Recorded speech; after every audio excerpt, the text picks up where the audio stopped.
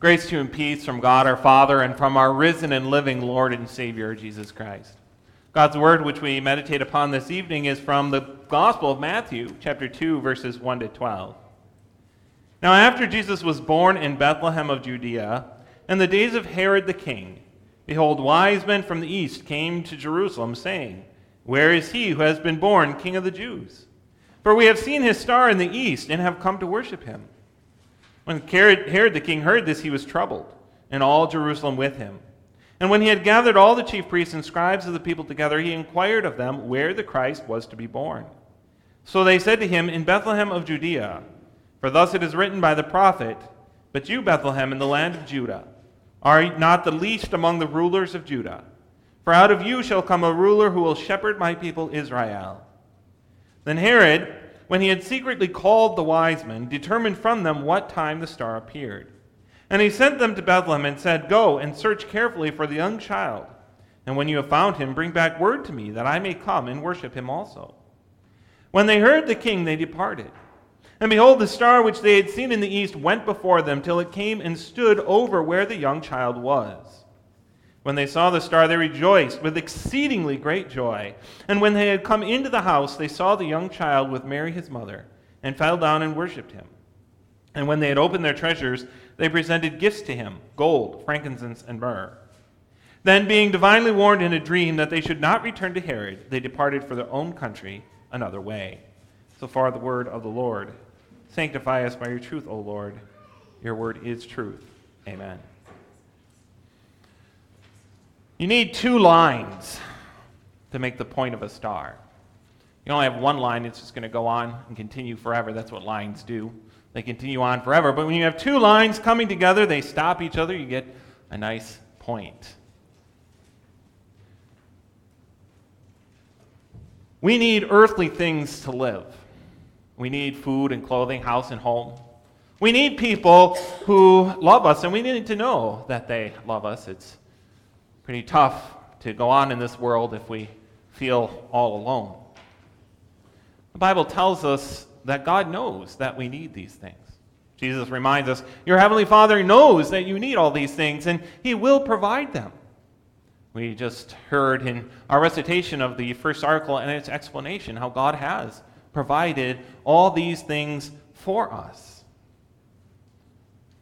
We need these things. God's word knows it, and it tells us, but it also tells us only to a point, right? That's the two lines. We need earthly things, but only to a point.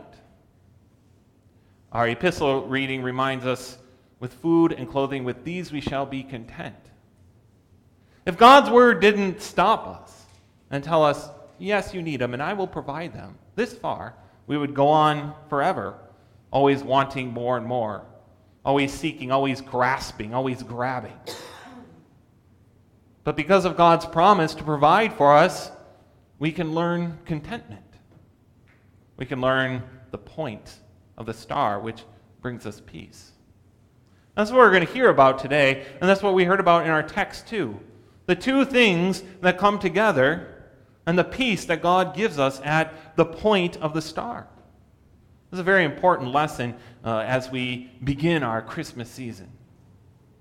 At Christmas time, we have gifts and decorations, food and family gatherings, and these things are good.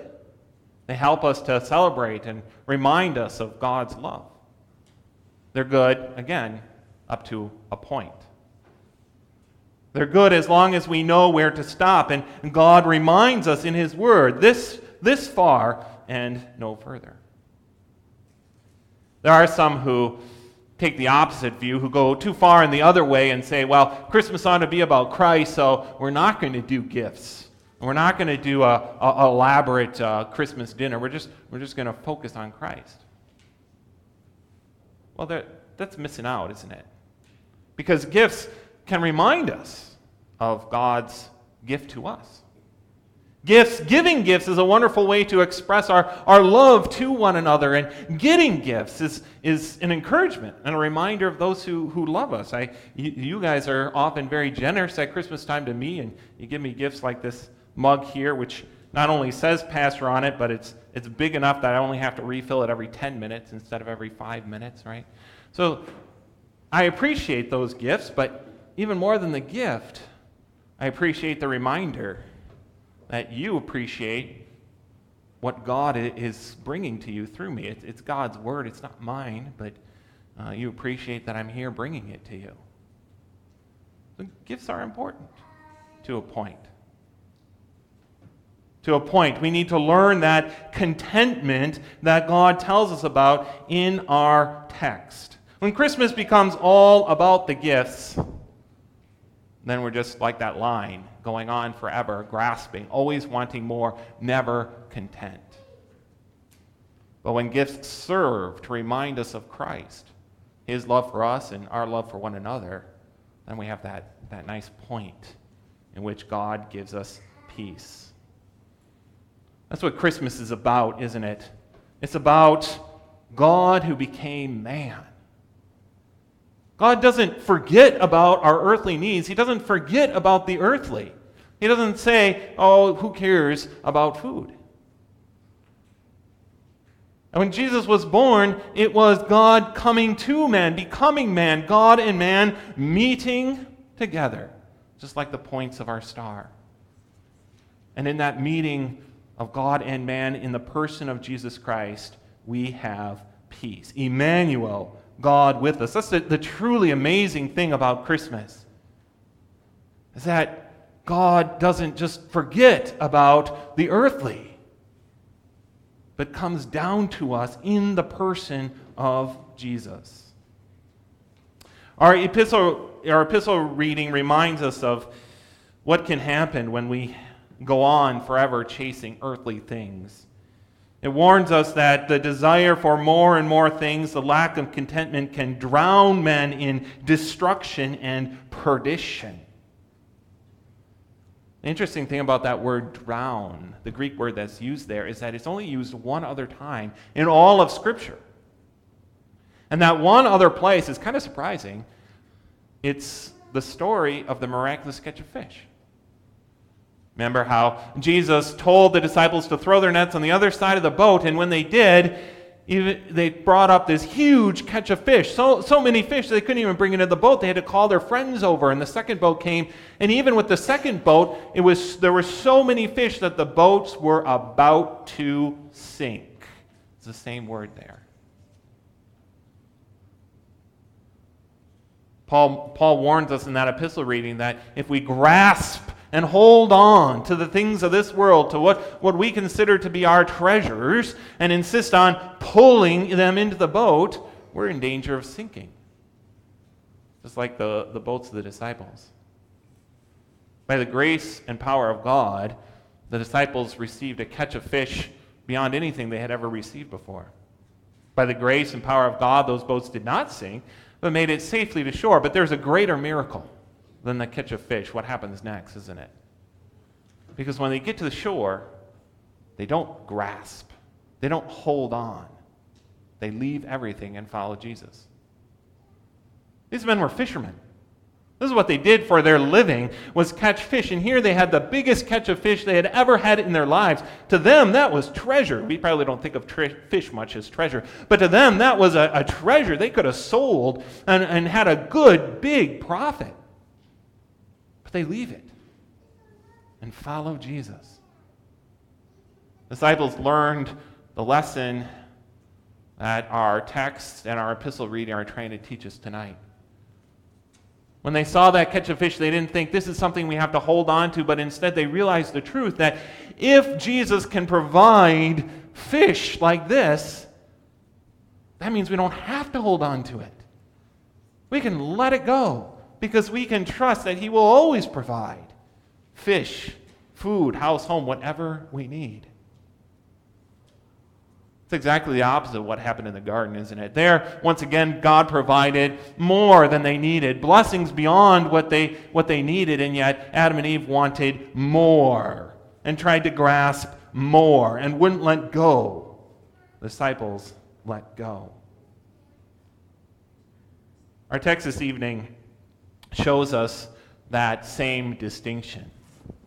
It shows us that difference between, on the one hand, Herod, who had to grasp, who had to hold on, who always had to have more. You see how threatened he is when he hears that the Messiah is born. He's going to take my throne.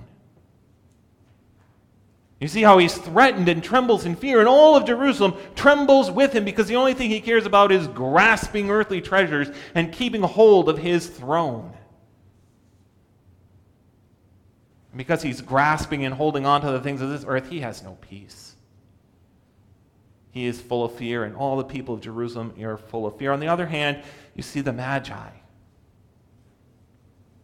who follow the star, who find Jesus, who find the peace that he came to bring. And because they find that peace, they have no problem leaving their treasures at Jesus' feet. They don't have peace because they left their treasures at Jesus' feet. It's the other way around, isn't it? It's because they have peace in Jesus Christ, because they recognize that Jesus is that point, God coming to meet man, which brings us peace, that they find contentment and trust and can gladly leave gifts to Christ. Not needing to grasp, not needing to hold on. One of the goals of the Gospel of Matthew, you may remember the Gospel of Matthew was written to the Hebrews, to the Jewish people.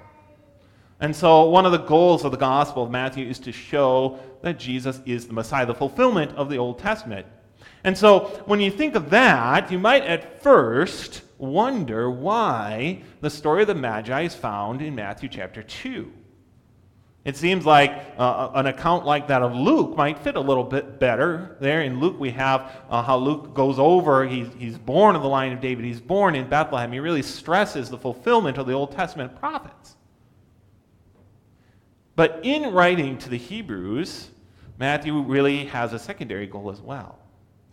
One of the things that is primary at the forefront of his gospel is to show the Hebrews what the kingdom of God truly is.